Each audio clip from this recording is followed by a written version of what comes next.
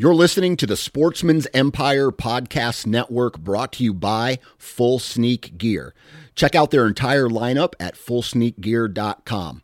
Also be sure to check out our entire stable of podcasts at sportsmansempire.com. New from Moultrie Mobile, the Feed Hub offers first-of-its-kind cellular connection and control for nearly any spin cast feeder on the market. When used with the Moultrie Mobile app, you can monitor feed and battery levels, run feeders on demand, receive alerts when feeders are clogged, and remotely adjust feeding times. The Feed Hub is ideal for anyone who maintains feeders. Remove the guesswork and save time by planning feeder maintenance before you drive to your hunting property. For more information, visit moultriemobile.com.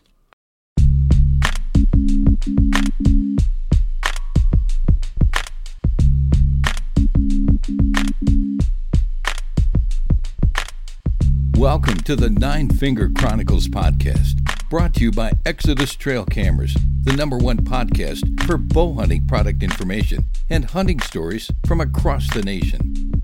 And now, here's your nine-fingered host, Dan Johnson. Alrighty, everybody, it's game time.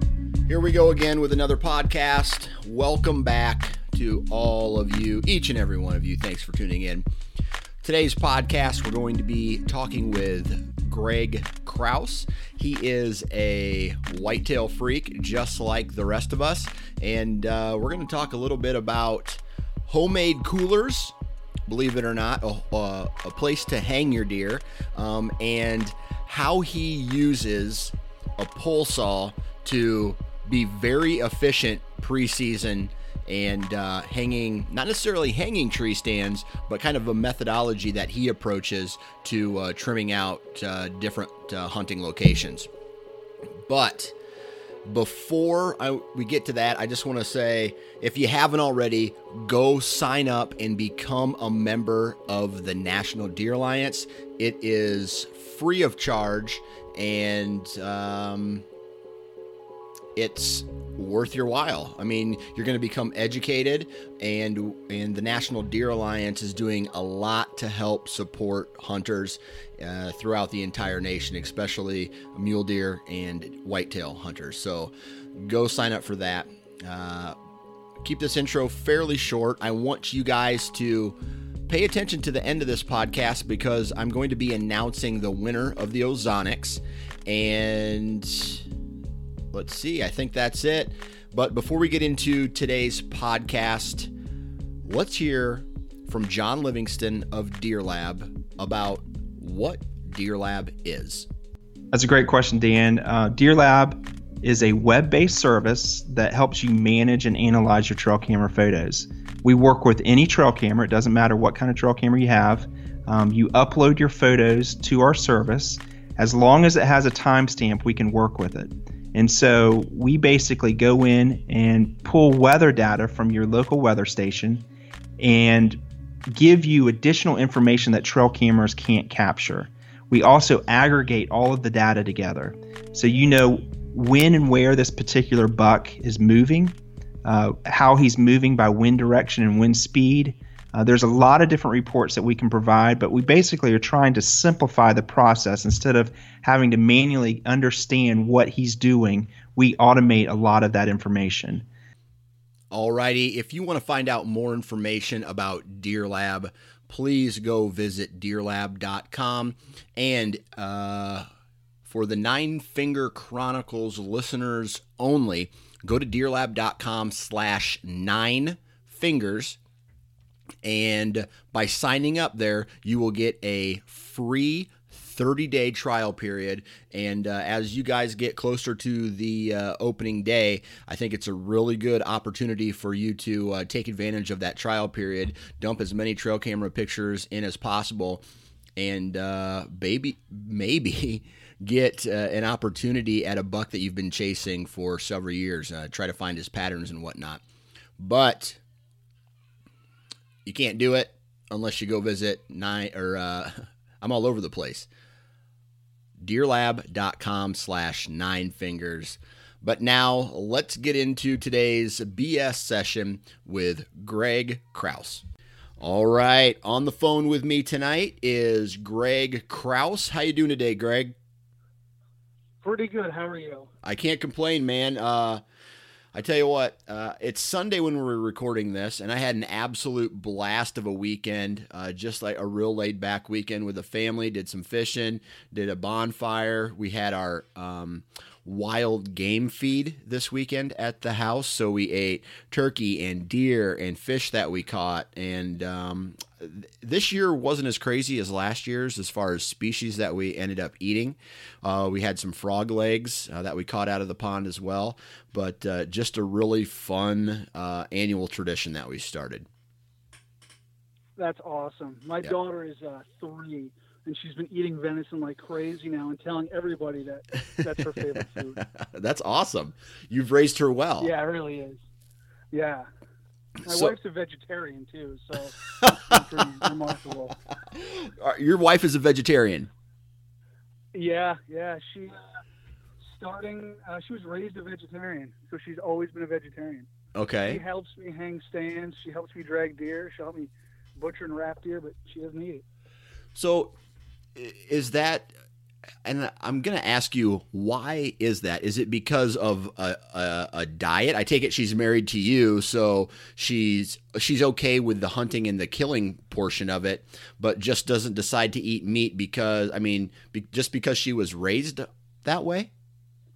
Yeah, she was raised that way, never ate meat, just never really, had an urge to eat it after being raised that way. And then she also felt that if she was going to eat meat, she felt like she wanted to take part in the process and actually hunt or kill, but she doesn't think she could do that. Okay. So she was like, if I'm not going to kill it, then I shouldn't really eat it. Okay. That's hardcore, man. Yeah. And I'm sorry to elaborate on this topic, but it's always interesting. No. It's like you got a hardcore hunter like yourself who is married to a vegetarian.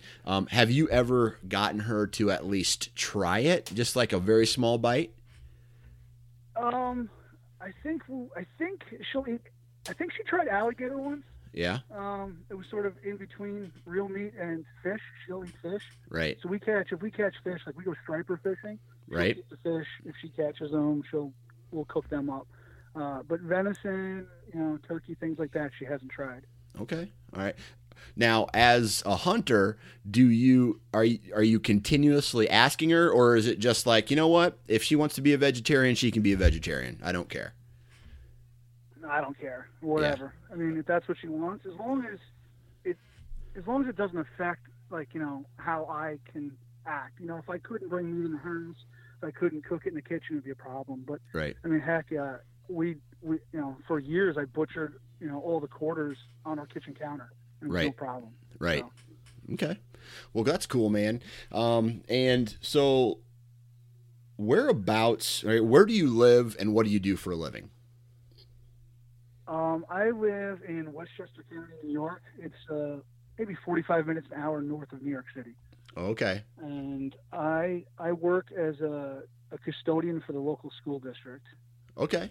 So I specifically took the job because it's a second shift job. So before I had kids, I hunted every single day of the season for 3 months. That's nice. Why I took the job. So it allows you to hunt the mornings during the week, and then the weekends are free game then? Absolutely. Cool. So New York, you're 45 minutes north of New York City. So when someone says New York City, all I hear is someplace completely opposite of where I currently live, right? In farm country, Iowa. We got gravel roads. We got, all these things that are almost polar opposites as far as, population wise and who lives in these areas, so to speak. So, in that area, even 45 minutes north of New York City, I take it is a pretty heavy populated area. Is that correct? Yeah, the immediate area I live in is it's pretty nice because a lot of the people here have a decent amount of money. So there's quite a bit of open woods. Most properties, the houses aren't stacked on each other. A lot of people own 10, 20, 30 acres in some of these areas. Right. And it's not like you're thinking where it's like tight, Okay. super suburban. Okay. But there's a little bit of more, there's less parcel, there's bigger parcels to hunt, so to speak.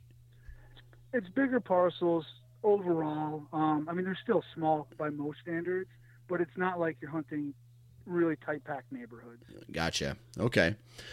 So then what kind of properties do you hunt out there? What's the terrain like? Talk to us about if you're hunting public ground, if you're hunting knock on door private, or do you own some property yourself? So the terrain here is pretty unique. It's all almost 100% hardwood forest. Okay.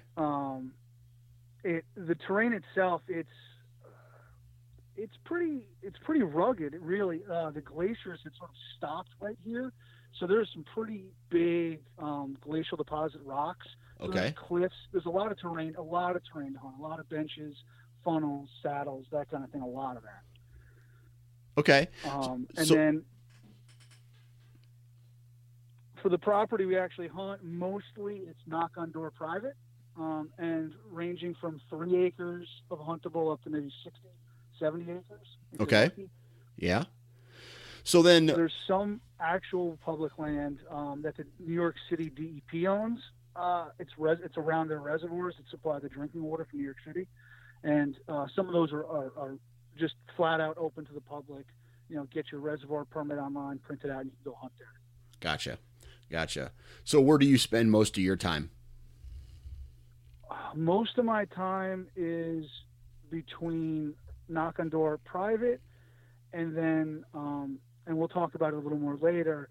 There's semi-public parcels that have opened up that are either privately owned by different organizations or towns, counties, that sort of thing, Right. own property that they've been opening up for hunting programs. So I spend a lot of time in those properties as well. Okay. Yeah. And we're definitely going to get into that towards the end of this podcast. So the reason that, you sent me an email a while back and, or a message through Facebook said, "Hey man, I'd like to come on your podcast and talk about this management program, but I also got some other cool things that I'd like to talk about."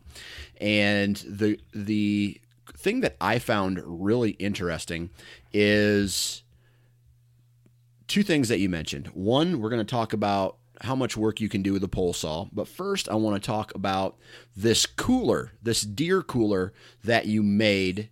I think you and a friend, right? Or you and someone kind of took it upon yourself to make a walk-in cooler. So I think that's going to be a really great place to start. So I'm just going to kind of let you take it from here and talk to us about this cooler that you built.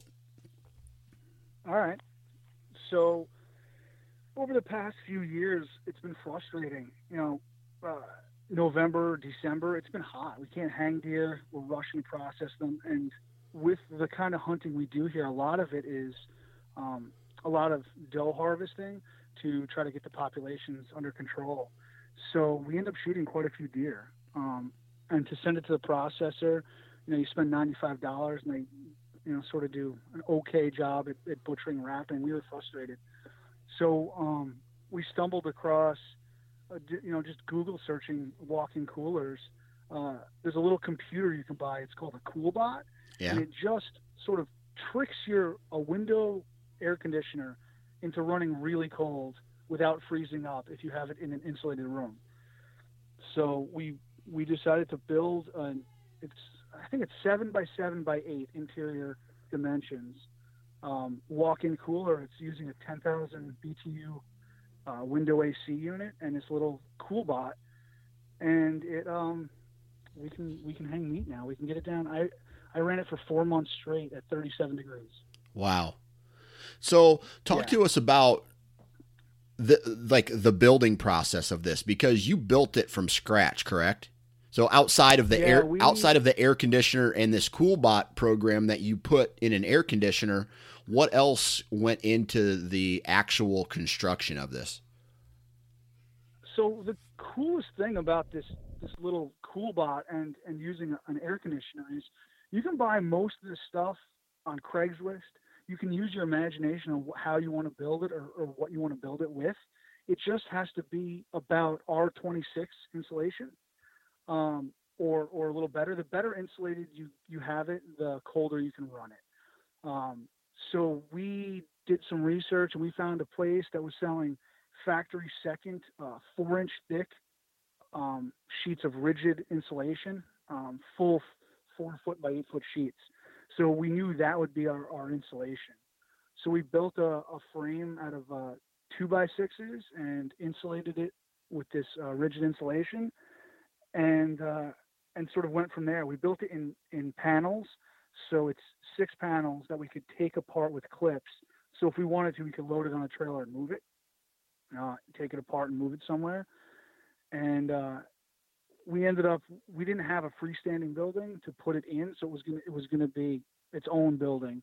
So we ended up sheathing it with galvanized sheet metal that my buddy was able to get through a supply house. It's used for ductwork in big industrial places.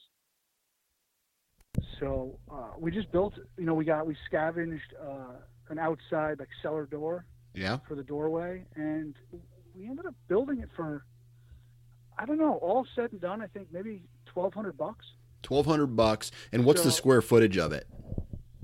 It's 7 foot by 7 foot inside, 8 foot tall. Okay. I think that's about it. So I can hang 6 deer in there comfortably with a table and 2 of us cutting. Oh, nice. So I mean, if you just used it for hanging deer, you could probably cram 15 deer in there, maybe even more. Wow. Wow. So you could, if you, we, through this, building this, we talked to different people, and, this guy over here was able to find at the junkyard an old refrigerator box off a truck that sold seafood. So he was able to just take the box at a junkyard for a few $100 and then fix it up a little bit, but it was the big insulated box off the truck, slap the AC in it and call it done. Another guy found an RV place that was going out of business and had insulated panels there. Sometimes at auction you can find a walk-in cooler that doesn't have the refrigeration unit, and that's the expensive part. So you can buy sometimes a walk-in cooler cheap and just put this unit on it, and it works really nice. So do you like to dry age your deer then, like for a while before you end up packaging it? I mean, does that allow you to do that now? So originally it was just we wanted it for a matter of convenience. We were like, you know what, let's just get it. We get a deer down, we can hang it in there and we'll butcher it in 2 days or the next day or whatever. We're not racing the clock with the high temperatures. So that was the original plan. While we started planning this, I started listening to more podcasts. I know Hank Shaw, that you talked with him. Yep. I think either on this podcast and I know on Wired to Hunt. So a couple different things. We started reading some better cookbooks and learning more about meat preparation. And then we're like, you know what? With a cooler, we can dry age. Right. So that's what we did this year. Our deer, I think 3 of us used it this year. I think we ran 12, somewhere around 12 deer through it. And we had deer, the minimum they were aged, I think this year was 14 days, and some of them were up to 30. Wow. Dry aged. And it made a huge difference. Really?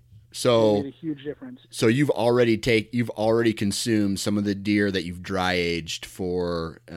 What's so different about just the overall taste and the quality of the meat after dry aging compared to, killing it, wrapping it, getting it in the freezer? So, from what I've read, the science behind it is, first and foremost, let the deer come out of rigor mortis before you butcher it, and that sort of should be a little more tender anyway. So right. We have plenty of time to do that by being able to hang it.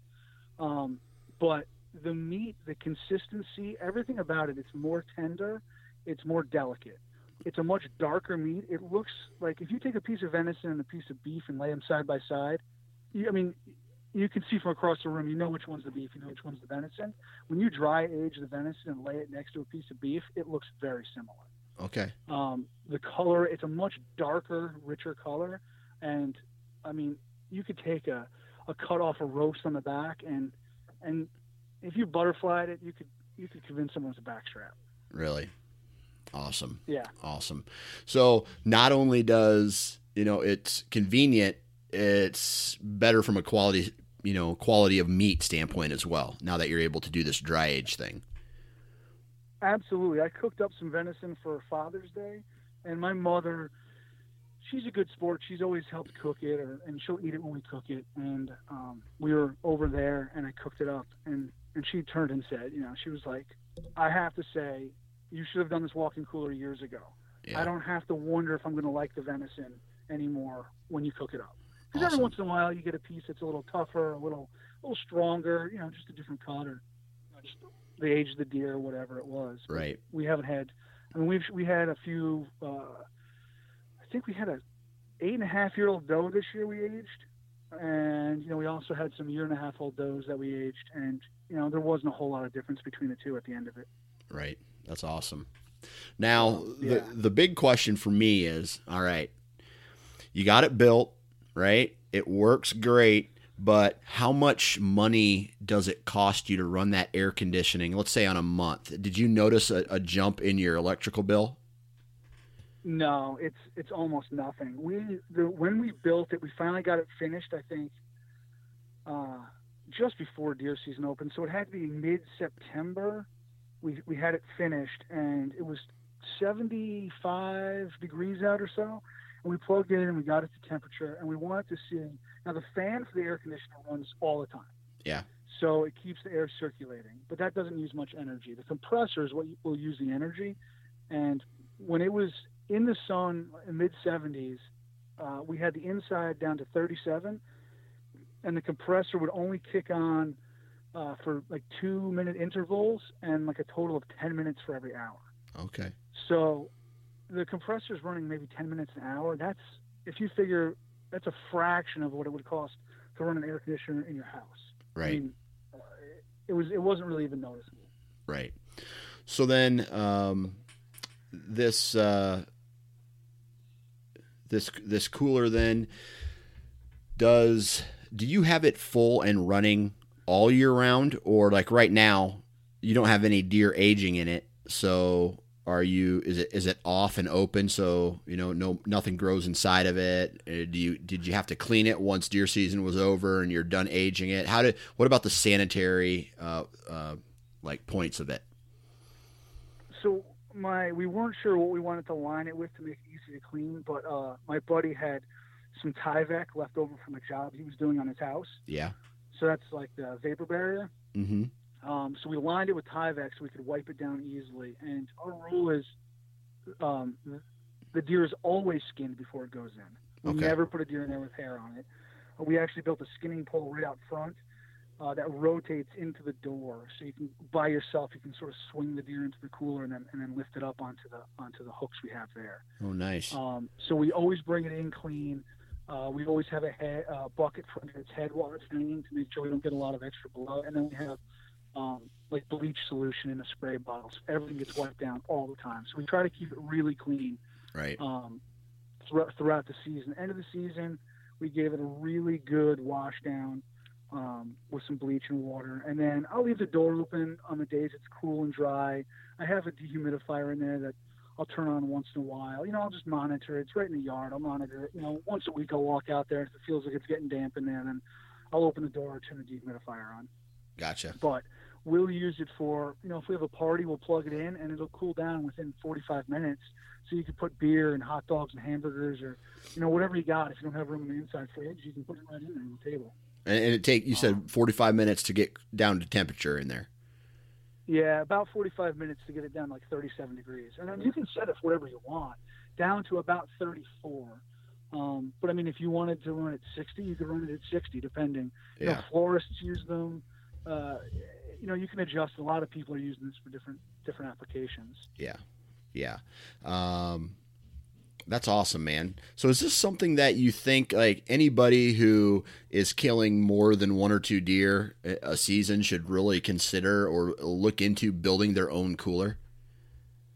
I think anybody who shoots a single deer a season Yeah. should look into building one. Now you could build one, if you weren't in a rush and you sort of just kept your eyes open on Craigslist and looked for free stuff and cheap stuff, you could put one together for about $500, I think, probably a 4x4x8.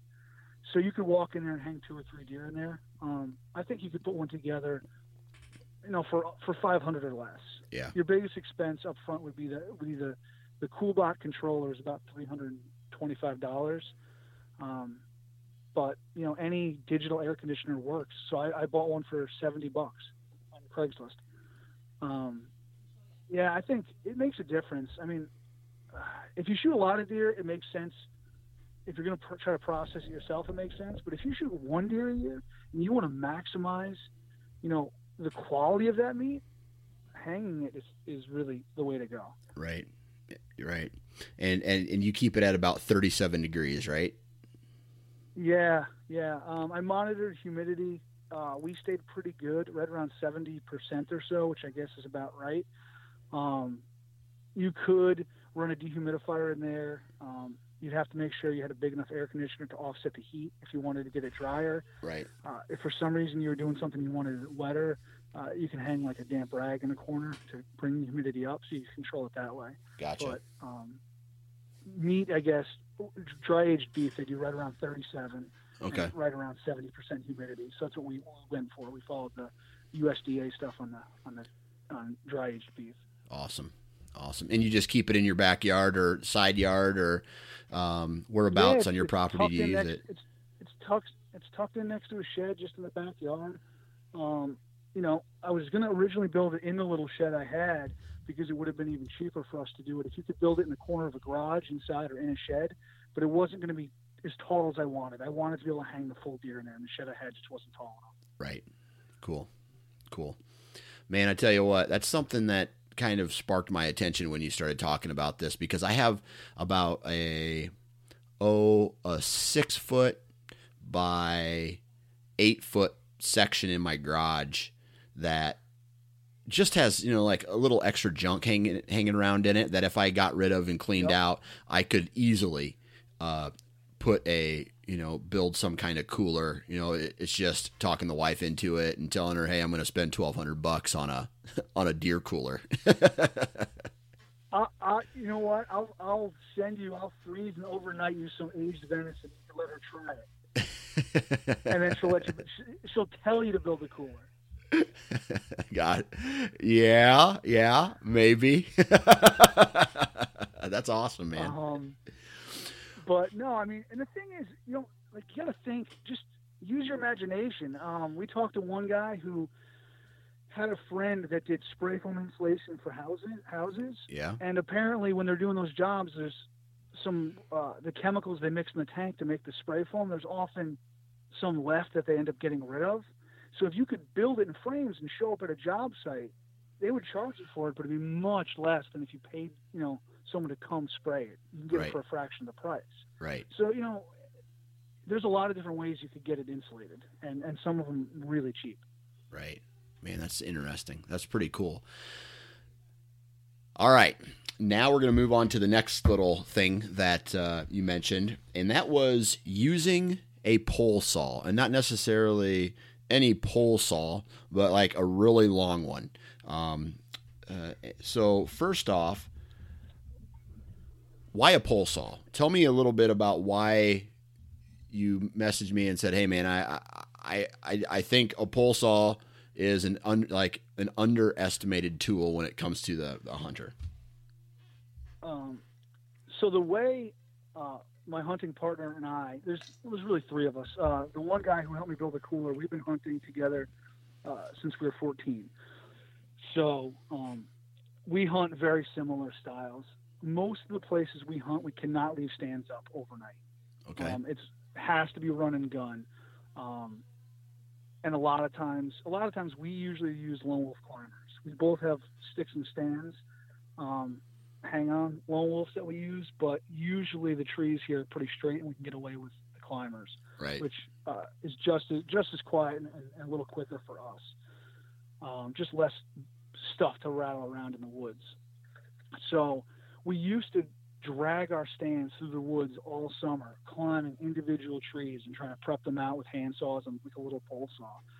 And it takes so much more time. Right. So last summer I did a little research, and I searched out the biggest, best pole saw I could find. And the Stihl makes a pole saw that's a professional pole saw. It's a lot of tree companies apparently use them.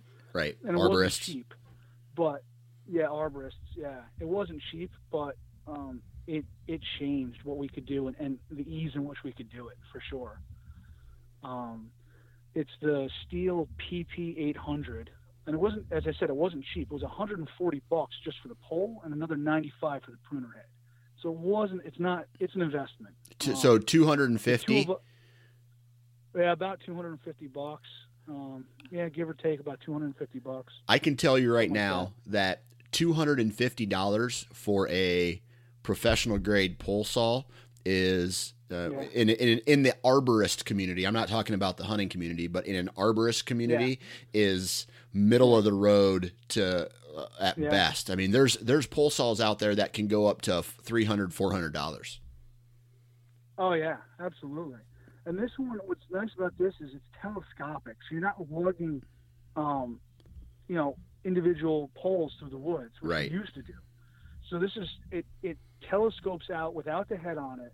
I think it's 18 foot 6 inches, just the pole, and it collapses to 7 feet. Oh, nice. So when I put the head on, so it's 7 foot, so it's a little big to carry around, but it's not unwieldy. I take the head off and I stick it in my little day pack I use when I'm prepping. Right. So the head with the rope stays in the pack. I'm not tripping over the rope. And with the head on it, I can reach about 26 feet to prune. So I can walk up to a tree and prune branches off the tree up until my stand height. I rarely go above 26. I'm usually right in that. And once I get up there during the year, I can always prune it out a little bit with a handsaw then. But I can also trim out all my shooting lanes. I can walk out to the trails, look back, and prune everything that's in the way.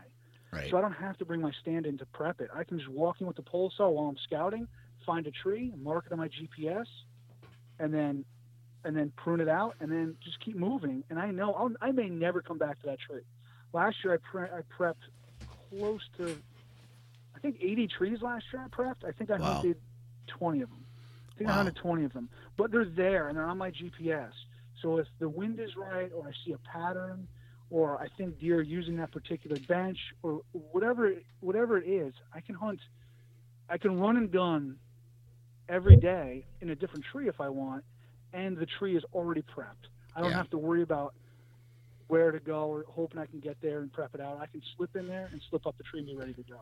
You know, that's really cool because that is a really efficient way to scout. Now, I mean, do you know that you're going to go in there and do some tree trimming when you do these scouting missions? Because carrying something that's, really long in there with you, because even if it's 7 foot, is still kind of a son of a gun, especially if you're walking through some thicker like bushes and terrain. We don't have a lot of thicker areas, and it could be a pain. It's I'm looking here. I looked it up. It's 4.7 pounds, so it's not extremely heavy. So it's not too bad to carry. Right. I throw it over my shoulder, and I just walk in like you're carrying your oars when you're going to use your rowboat. Yeah. If I'm shed hunting, I don't really try to. I sort of scout when I'm shed hunting, but if I'm shed hunting, I'm shed hunting. Right. I can't look at the trees and look for sheds at the same time. Yeah. I pay attention to places to scout. I won't bring it then. If I know I'm going in and I'm like, you know what, this area on the map, this maybe 50 acre or 80 acre block I'm looking into looks really good on the map, I'm going to bring the pole saw with me. I'm going to go in there specifically scouting, knowing that I'm probably going to at least want one, or more trees in that area. So I'll bring it with me when I go. Right. But it's still easier than trying to carry a backpack and a stand and a step and a hand saw and maybe, I had it for a while, and I still use during the season. I have a shorter Fiskars pole saw. Yep. It's much lighter. It's much shorter. I use that during the season sometimes if I have to run and gun, like while set up and hunt the same day. Right, for sure. But for preseason, I know I'm going to prep some trees today, and I bring the saw with me. Right. We can really knock it out. We can knock out a lot of trees really fast. So what's that mean for you? You said you go out, you trim a ton of trees before the season even starts. What's that do for you? What's the benefit of doing that? I know there's an obvious benefit, but what's the benefit of you doing that so that when it's game time, right when you leave your truck, you know what? Well, I have. So one of the main areas I hunt is a very large piece of property. It's one of those semi-public places. There's a bunch of other guys that hunt there, but I have a huge map we printed out, and I look at that, and I can I have my stands marked on there, and I go through that. So I can look at any given area where I know should be good for that day and the weather conditions, and I can find the trees I have prepped in that area. So a couple things. One is just on a stealth standpoint. If I know I want to get in that area, I can get in there. I know I can get in there and hunt quickly and easily. Now, maybe that tree turns out to not be the best tree, but I can always adjust from there and do a true run and gun from that spot and move in a little closer to fine tune if I need to. Right. And that it just helps being able to go in the dark, find a tree instantly, and be up it with no fussing, no messing around. Right. The main thing it does, though, besides that, is it keeps me from getting complacent. Because too many times, you've been hunting a lot of days in a row, you're grinding it out, and you should be over in this area, but you don't have a tree prepped, you never really walked through there, you don't know what you're going to do, and it's real easy to not go to that area and go somewhere easier that you've already been hunting. Right. So I have no excuses to not go into the area I should be in if I have trees prepped. Right. So now a lot of people wouldn't be doing this, right? A lot of people would say, "Wow, man, I don't have time to go and trim 80 tree stands before the season starts." What would you say to that person? Nobody has the time. Yeah. I mean, really, I have two little kids at home. It's crazy. This year, I'm 5 hours behind what I want to do, but having this saw makes it so when I do get a little bit of time, I can maximize it. Right. I can run in there, and instead of going in and just picking out a tree or two, I can maximize my time, and then that maximizes my time during the deer season when I get some time to hunt. I'm not wondering where I should be or screwing around trying to find out what tree to be in. I have it all set up. Right. So, I try to get it done as early as I can. And really, a lot of times I'm doing it in February and March when there's not a lot going on. I'm Right. in there looking at old sign and prepping trees already for the following year. Right. That makes a lot of sense. Now, do you ever run into a scenario where you are, you've gone into a tree, you've done the work, let's say the month previous or 2 months or 3 months previous or however many months earlier, and there's either regrowth or a branch has fallen down in front and, you're like one or two of your shooting lanes are no longer there because of movement in the timber. Do you bring an additional saw with you every time, or is it just kind of tough shit, make it work? A little bit of both. I always carry a small folding hand saw, not a pole saw. So I always carry that. So if it's something nearby, I can reach it. I always have my bow rope, which is a paracord, and I've thrown that over branches before to sort of pull them out of the way and tie them back sometimes. Yeah. In a pinch. But the way I look at it is, a branch. I've never had 3 or 4 shooting lanes. Maybe a part of a shooting lane or one shooting lane is covered up. But I'm still a hell of a lot better off than I was if I hadn't pruned anything out of that tree. Right. Absolutely. And I go in so early, I tend to make my shooting lanes pretty big. It's fairly open timber where we're at. So It's not real thick. I'm not doing a lot of pruning, but I try to make my shooting lanes. I try to have at least one in every direction, and make them wide enough that, you know, you have a little bit of wiggle room if a branch grows in or if the deer doesn't quite stop, you know, give you the right shot. You know, you don't miss out on an opportunity. Right. Yeah, man, that's something that is, to me, simple, right? A lot of people ask, man, what can I do to be more successful in the timber?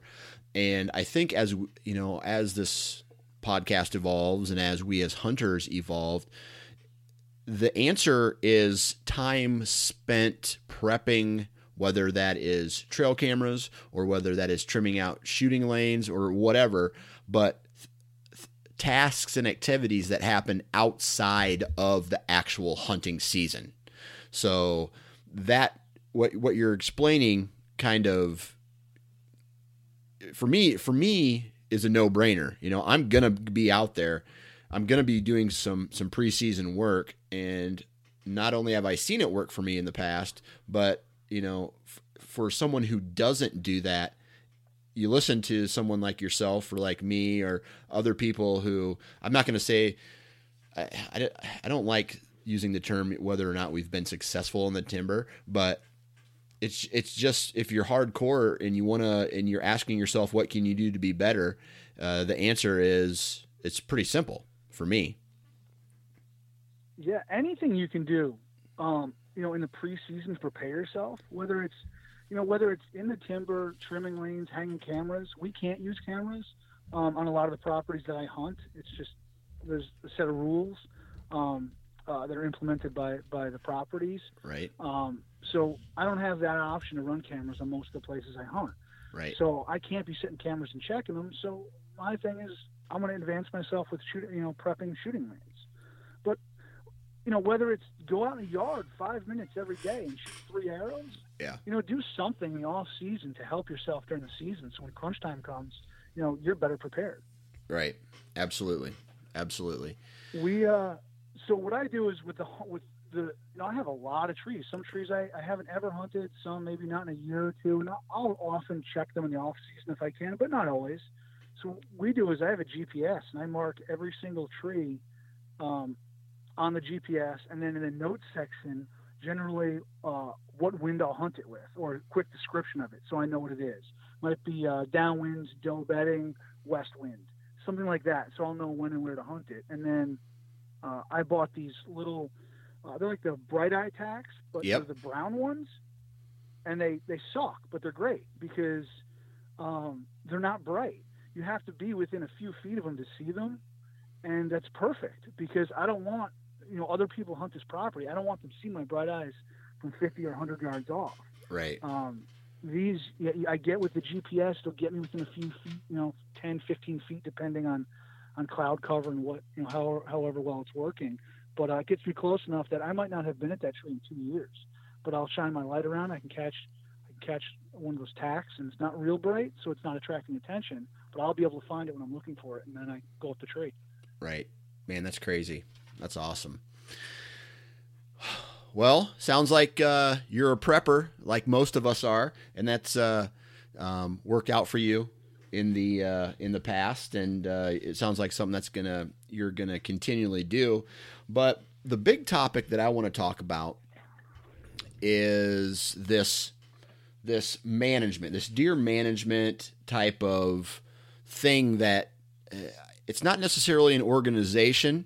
Well, I'll tell you what, I'm just going to stop talking and I'm going to just put it on you. And I want you to tell me and the listeners what you actually contacted me about and how well you see this deer management thing working out on the East Coast where you're from. All right. So in the areas I live in New York and Connecticut especially, I'm right along the line. We've had a lot of deer, like a severe overpopulation. At one point, the estimates were over 60 deer per square mile. Jeez. And the state recommends, we have no ag, so it's just whatever's in the woods. So they're destroying the understory, the deer. So the state would like it, which is lower than most of us want to see it, but the state wants 10 deer per square mile. and we're at 60, or we're at 60. Man. So the towns, the counties, there's a few private organizations that like get donations, conservation organizations that get donations of green space. So open lots that weren't built on, and different donations, different pieces of property. All these people that are trying to maintain these forests, they didn't know what to do. So for a while, they looked at a couple companies that would come in at night with night vision scopes and bait piles and suppressors and thin the deer that way. And it wasn't very popular. And it was really, in the general public, didn't like that. Right. And it was expensive. I think they were getting $500 a deer to kill them. Oh, wow. So, yeah. So it was costing the taxpayers a lot of money, and nobody was really happy with it. Aside from that, I'm going to interrupt real quick. Aside from Yeah. that, what was unpopular about it? Just the method of some guys wearing black with high-powered, suppressed shooting these? Well, that was kind of what was frowned upon? Well, yeah. I mean, I think some of it is, the area I'm in is there's more hunters than people realize, but the general population a lot of them are transplants from New York City. A lot of them have not been around hunting. So just killing deer in general, I don't think was all that popular, but especially going in, sort of unfairly, bait piles at night, right? Dropping piles of deer with suppressors, it was unpopular. It didn't seem, ethical, I guess, to most people. I mean, right. It was efficient, but it just didn't. Most people it didn't sit well with. The Right. hunters didn't like it because it was taking opportunities from them, and the non-hunting public, even if they were in support of hunting, weren't in support of this. Right. On top of the financial aspect, when someone rolls up and they say, "Well, okay, that cost you $35,000 this week," that's a lot of taxpayer money to shoot deer. Right. So they did a lot of research, and a few of the towns it started deer management programs, which it started here on town-owned properties. The towns organized like a deer committee, and they came up with different ideas, and they finally they brought in bow hunters to reduce the population, focus on doe harvests, and all the different, a few different towns here are doing it. One of the counties is doing it. As I said, some of the private organizations are doing it, and they all have slightly different rules, but the main aspect is bring in qualified bow hunters, hunting them from tree stands, and focus on doe harvest. Yeah. And it's been wildly successful. So is it just doe harvest then? Nobody can hunt bucks? So every program has slightly different rules. All of them allow buck harvest. They were smart enough to realize that, guys, even if they're doing it to reduce does and all the good things, they're having fun. You don't want to have a big buck walk by and not have the opportunity on it. Right. So some of them were, earn a buck, you had to shoot a doe first. Some Right. of them may have been, we'll get you, maybe 3 does in a buck. Some of them, you could shoot a buck if it was over a certain size, and then you owed them a doe. They all have different, different rules, but all of them you could harvest a buck at some point. Right. Mostly you went out and you tried to shoot does, get 1 or 2 down off the bat, and then, as you went, you could still hunt does, but as the rut rolled in, you could pay a little more attention to where you're hunting for bucks as well. Right. Awesome. All right. So then, was this something that was brought to the communities?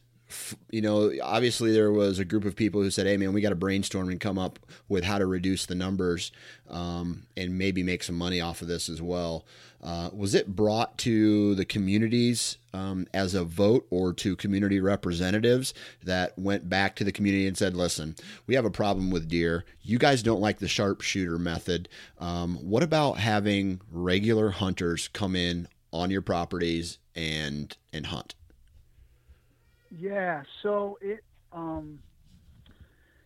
town-owned ones, basically all of them, there's at least a town board, an organization board, a county board, and they've all voted on it. there was different meetings with comments. I'm not sure the general public ever really voted on it, but they there was open sessions for comments and discussion about it. And originally it wasn't all that popular. Everybody was expecting to see deer running around, dying in their lawns, arrows in them. They just they were expecting the horror story that bow hunters often get a bad rap for, which is not true. Yeah. So they set a set of rules that are sort of standard for this area, which is you have to hunt from a tree stand. Okay. For a safety perspective, all shots are going to be in the ground, even a missed shot. Yep. All of them have some form of qualification. The two main ones I'm involved with now, I've run a small one, and I'm involved with a countywide one. The hunters have to shoot 3 out of 4 arrows in a 6-inch circle at 30 yards.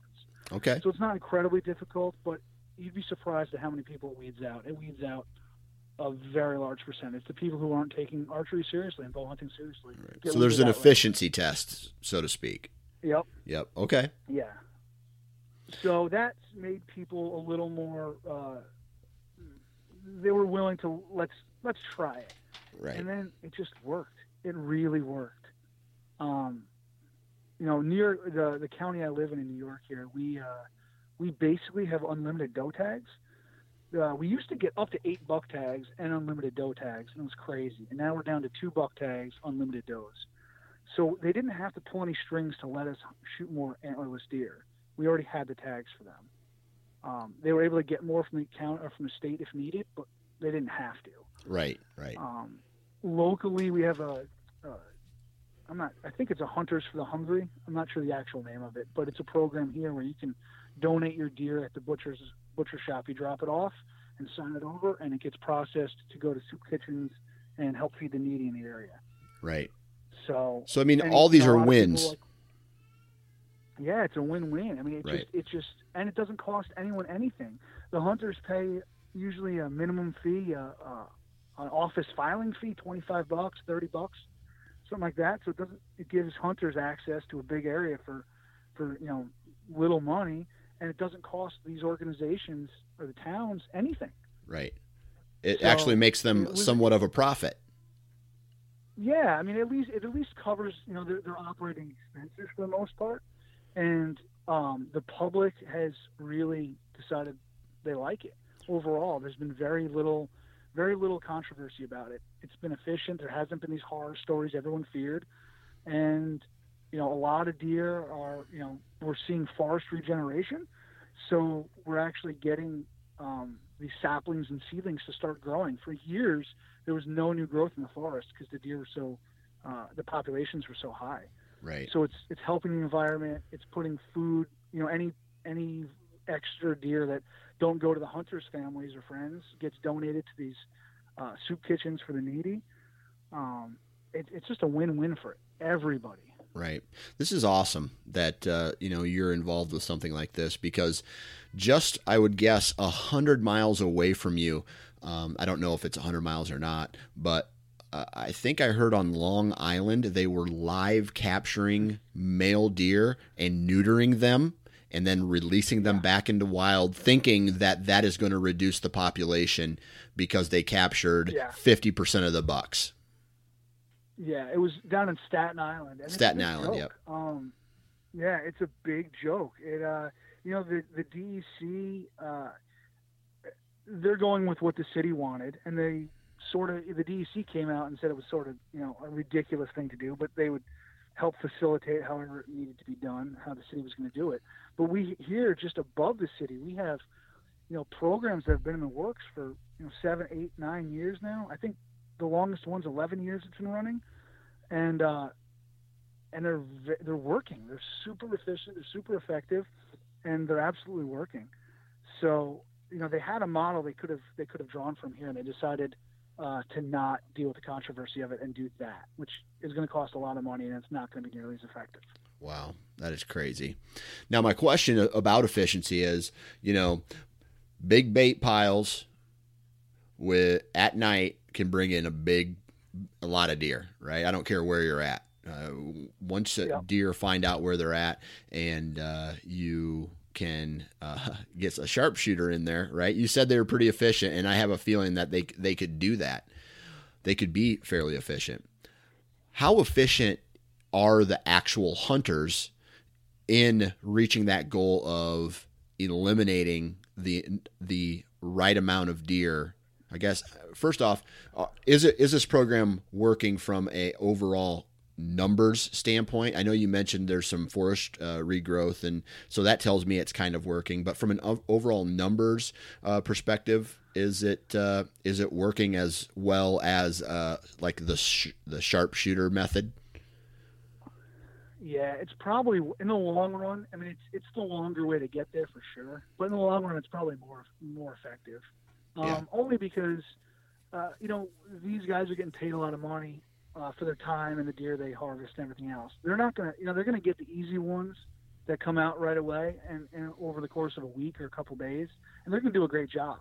But some of these properties are huge, and you're just not going to get a lot of deer. So unless you keep bringing them back in over and over again, it's not going to make the difference. Right. The deer population, if you do it 1 year and then skip a year or two, it's going to be right back to where it was. Right. So this is a long-term solution, and it's been working really well.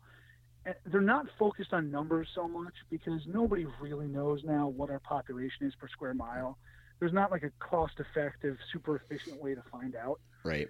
So most places are judging it on deer impact on the vegetation. Gotcha. So basically, they're setting up specific sites where they measure browse on certain species of trees and saplings and see if we're gaining, if we're growing trees, and we are. So Right. It's definitely it's working. Awesome. Yeah, and for numbers wise, we found across the board, 10 to 15% of the hunters are going to take between 75 and 85 to maybe even 90% of the deer, hands down, always. Okay. I don't care if you have 5 hunters in there or 105 hunters in there. There's always going to be a top tier of guys that are more efficient at doing it for Right. whatever the reason may be. But we always say if everyone could go in and take one deer, we'd be happy. Right. And that usually keeps us sort of we're meeting our harvest goals. Right. So introducing a program like this into an otherwise maybe not like hunter sympathy, right? Like we sympathize with hunters. We ourselves are not going to be hunters, but we're going to allow hunting in our community because we feel that it is the best way to control the deer population. Once your program starts rocking and rolling, does it also help in hunter recruitment and allow others to be introduced into hunting and take part in it? It can. It opens up more properties to hunt. Okay. So we have some of the best hunters we've hunted with actually started out their very first hunting season in these programs. Right. And it was actually really great for them because they got to sort of meet up with and hang out with and pick the brains of guys who were experienced hunters and getting it done, more so than just going with like your one buddy's father, or whatever it is. Right. Instead of having 1 or 2 people in the same group you're sort of hanging out with, you could, in theory, talk to a dozen or 2 dozen people that were being successful, and guys would sort of figure out who had what strategy and what was working, and a lot of guys sort of tagged along with certain guys and picked their brains. Right. So it opens up the property, and as long as they can pass the proficiency test in the beginning, and whatever requirements are throughout for each program, it's a good in to get more property. Right. Absolutely. Absolutely. So you're getting more people to say, okay, I see this working. I like what this is all about. I'd like to enroll my property into this program as well. So some of the towns have like a list of hunters that have passed the proficiency test, and then individual private landowners could call that number and get the list of names and sort of pair up with a quote-unquote qualified hunter. Right. Other than that, it's been more of these like organizations and townships and government sort of properties. Gotcha. It hasn't been individual properties, but because it's sort of mainstream here now, Right. I'm finding more general people who own private property are open to the idea of bow hunting. Some of them now are, more than open to it. They're excited to possibly have somebody, to help the environment and have somebody come hunt on their property. Awesome. Now, some of the hunters don't like these programs because there's hoops to jump through. You have to qualify. Most of them, you have to call a call-in number and a call-out number every time you're going to go in and hunt and every time you leave. Quite a few of them have some sort of mapping system set up, like a kiosks at certain spots with a map where you have a pin and you'll pin in where you're going to hunt.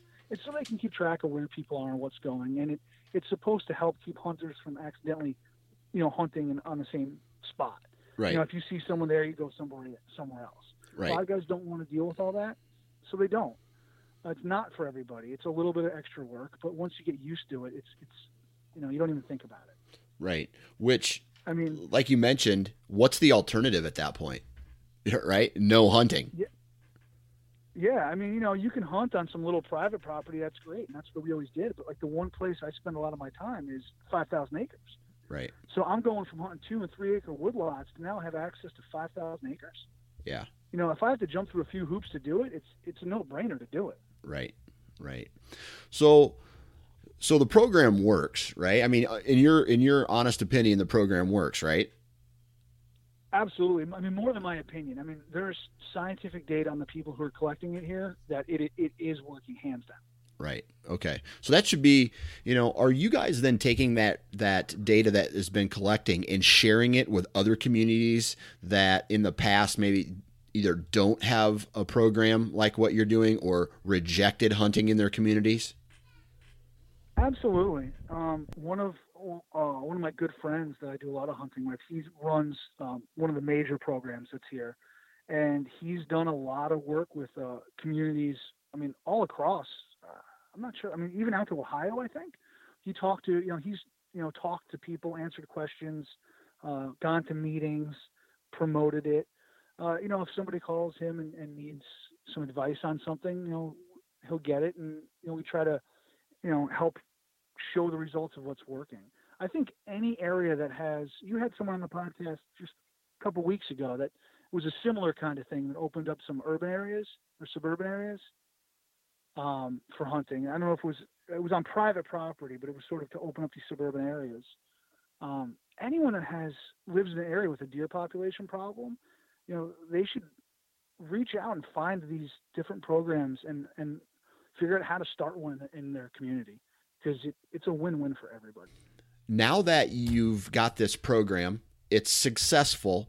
Have you had anybody try to stick their nose in this in these programs? Like, and I don't know why the first group of people that comes to mind is politicians and lawmakers saying, okay, well, we need to charge more money for these tags, or we need to charge these hunters more to actually get more money to go into their community, whether it's for schools or libraries or wherever, basically get more money out of it. No, I think most people are happy that it seems most of the politicians are happy that this is going so well for them. It's not costing them money. Right. Before this problem, they didn't have a solution, and the ones, they sort of did, but it was cost prohibitive.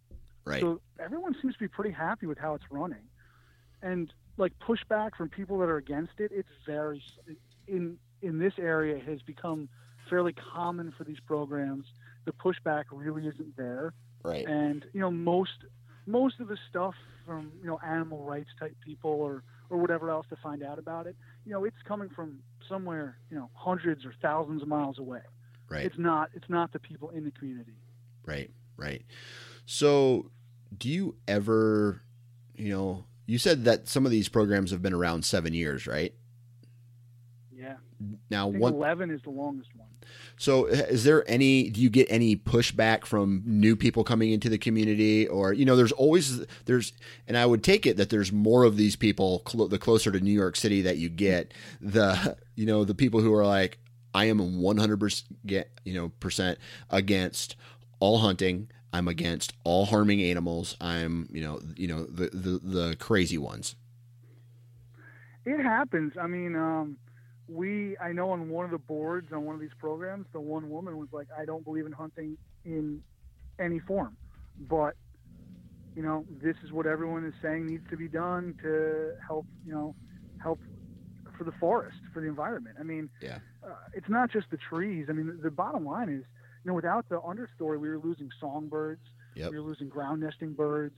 I mean, so we have people from all walks of life that are on our side now that normally they might be bird watchers that would never want to see something hunted, but they're seeing a particular bird they haven't seen in 35 years, and they're seeing it back in their yard. They're excited. Awesome. That's a good way to look at it. So where do programs like this go from where they're at now? I mean, how do you tweak them to make them better? I mean, is there any tweaking that needs to be done, or is it just to stay consistent to be effective? I think every year there's a little tweaking. Everyone's trying to find out the right balance. Do we want more hunters in general in each program to make it more efficient, or do we want to maybe make the requirements a little tougher and have a few less hunters? Which one but maybe those fewer hunters are a little better at getting the job done. Right. So it's always a balance. Everyone's trying to tweak a little bit of this and a little bit of that to find out what the ideal balance is. We always say, yes, it's great that it's a hunting opportunity for people, but that's not what it's about. It's about the actual deer harvests and getting the numbers where they should be. Some people in the area are pissed that are hunters. They think the numbers are too low as it is. When I first started hunting, it was nothing to see 30 deer in the timber. Right. And this is a spot where we have no ag. This is going through neighborhoods into the timber. It was nothing to see 30 deer in a sit. We're not seeing that anymore, but we're seeing, as a hunter, we're seeing a shorter rut, which used to last from mid-October through February. So now we're seeing a much more, it still goes on pretty late, but we're seeing a much heavier, like classic rutting going on in November. So that's awesome. You're seeing less deer, but you're seeing the bucks you're seeing are generally better, older age class. There's more food for all the deer with less deer being on the landscape. So we're seeing healthier fawns. We're seeing bucks growing better antlers.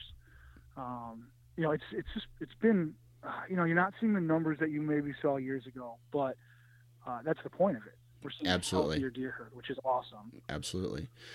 So now the question is, we've talked about the environmental part of it, but now let's talk about that inner hunter. We all want to see the big bucks. We all want to see, when people say, hey man, New York, man, hunting's garbage there. There's way too many people. There's way too much pressure. We got scenarios like you're where it's overpopulated, but you've implemented this program. You've helped reshape the landscape as far as deer are concerned. Talk a little bit more about the antlers, and you mentioned age class. Are other hunters starting to take notice in this for the antler benefits alone? I think so. In my general area, you can get a pretty decent racked buck here and there, but age class you can get. Right. And right now we're starting to see slight gains in actual antlers, inches of antler. I've killed, just to give you an idea of inches versus age class, where in the particular areas I'm hunting. Now it changes across New York in different places for sure, but in the particular places I'm hunting, I think I've killed 7 bucks over 5.5 in the past 12 or so years, 15 years. But the biggest buck was 124 inches. Yeah. So there's been this big gap where we can get the age, but we haven't got the antler growth. And I think we have the genetics. I think some of it's food on the ground while they're growing. I think some of it, I think you were part of a podcast where there was a guy down south talking about it was actually mattered how healthy the doe was before she gave birth to the buck fawns. Right. And that sort of influenced antler growth for the rest of their lives. Yep. So I think some of that is what we're seeing now. So yeah, we killed some really, really old bucks over the years, but just not anything, no giants here. Right. some people do. There are, you can catch 140, 150 here and there. Just 3 years ago, I was on one of these properties, and I almost had a shot at a really nice buck, and I knew he was going to go about 140, I figured. And it was a little too far. There was a little too much brush. I couldn't take the shot. My father had the week off. Now, my father has hunted for I don't know how many years, since he was a kid, and he had never shot a buck over 80 inches. Yeah. And he was always saying maybe one day I'd get one. So, I think it was 3 years ago. I said, Dad, there's a big buck on that property. And I said, he's moving over to the property right next door. I said, you should get in there. And 2 days later, I said, get in that stand. And he went down there and he shot it. And he made a perfect hard shot on it at 20 yards. And it's like 152 inches. Yeah. That's crazy. Yeah. I mean, yeah. So we're seeing some big bucks, but I mean, that's sort of a giant for the area. Oh, absolutely. In the 150s. Right. And how old was that buck? 4.5. 4.5. Right. So definitely genetics. Yeah. I mean, in that particular area, man, genetics are there. 150 class 4-year-old, is next year that buck gets bigger. Yeah. I mean, we've been seeing some really nice bucks, and we can get the age class. So now it's just getting, I think, the nutrition and the overall herd health to really start to see the antlers growing. Right. The past couple of years, we've seen some really nice bucks. We've seen more bucks in the mid 120s to 130s than we've seen in a long time. Right. So that's fun. One question that kind of popped into my head was in some of these, in this area that you hunt, in the program that you're connected with, is anybody, I mean, if there's 50 people who sign up for it, are 50 people getting in if they can pass the efficiency test and do everything? What's the pressure like in some of the areas that you hunt, especially in the programs? Is there only so many people allowed in this area per day per hunt, or is it kind of a free-for-all? It's sort of program dependent. For the most part, if you sign up, you're going to get in. In the first few years, we had such an overwhelming turnout for a couple of the programs that if you passed your proficiency test, it went into a lottery. So you might have 130 people that showed up and passed, but they might only take 100 people in the program. Right. So, so you might not get in. Most people did. Other programs, it's like there's, 36 parking spots there. You pass the test. If you can park in one of those spots, if you want to put 5 of your buddies in the car with you, whatever it is, you guys have these spots to park. Don't park anywhere else. If it's all filled up, I guess you're out of luck. Yeah. So some of the properties, as I said, the one property hunts 5,000 acres, and there's a couple additional properties throughout the area that are included in that program. And I think there's usually about 100 hunters that hunt it. So generally, it's not really pressured. Because of some of the rules on where you can enter and how you can get in, it gets tough to get away from them sometimes. And last year, my average hike was 1.5 miles to my stands. Yeah. For the most part. To get away from the guys, you had to either get far away or find some really wonky place up close that everybody overlooked. We've had a lot of luck doing that too. Right. Another program I'm in is 250 acres, and there's about 100 guys that have permission to hunt that. That place gets pounded. Right. But that's a place that, like, again, you got to just be smart. I killed a 6.5-year-old buck. He was a 6-pointer that scores like 124 inches as a 6-pointer. He was 242 pounds. He was just a monster, an old deer that was living in a swamp right next to the parking lot. Yeah. And I found a faint trail that had huge hoof prints in it, and we were able to set up on it. So you can find spots that people overlook. Absolutely. Even on the heavy pressured spots. So, the deer get smart. They either go far or they hide in places they're not being bothered. Right. Makes sense. The first year we started doing these on these properties had never been hunted, at least legally. So the deer were pretty naive, and it was pretty easy the first year. But by the second year, the deer, they knew the game. It was just like hunting anywhere else. They knew what was going on, and they didn't play around. I mean, the does here, we still have does that are, 8, 9, 10 years old sometimes, and they are the smartest deer out there. I don't care. they're the ones you have to worry about picking you off.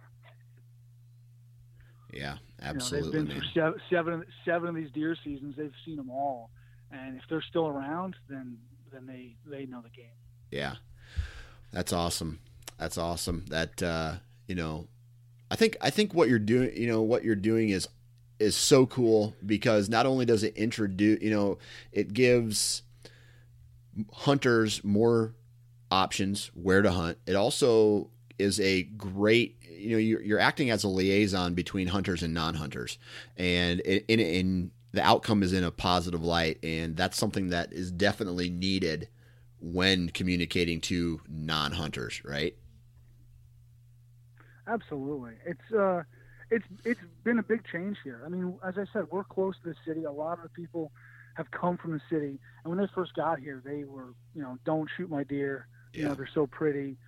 And they finally came to realize something needed to be done. And I mean, I did some projects this year where we were measuring, browse damage from deer with a couple of people from the Audubon Society that were staunch non-hunters. They weren't quite anti, but they were never really pro-hunting. But we were working side by side for the same cause, and they were acknowledging that the reason we were getting the results we were seeing is because of the hunters, and they were happy about that. Right. Man, that's so cool.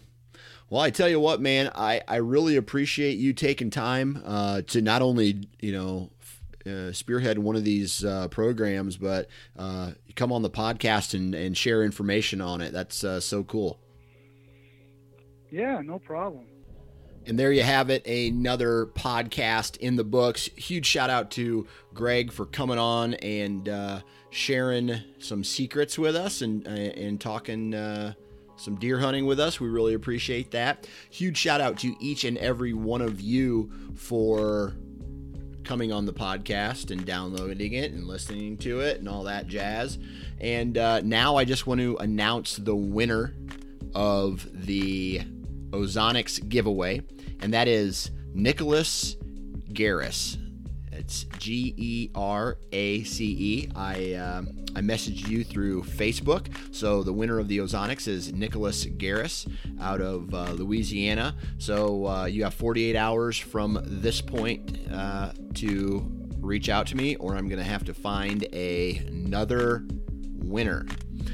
So there's the winner of that. Now, huge shout out to all of the partners of this podcast: Bighorn Outfitters, Lone Wolf Tree Stands, Ozonics, Gearhead, Wasp, Exodus Trail Cameras, and Ripcord Archery and Deer Lab. So huge shout out to all those guys as well, because without their support, I'm not here. I'm working another part-time job somewhere else, and I'd rather be doing this any day of the week. So thank you. And guys, if you haven't already, go leave a review on iTunes. Follow me on Facebook, Instagram, and Twitter. What else? I think that's it. If you're going to be out in the woods, hanging tree stands or doing something, wear your damn safety harness. Have a good week.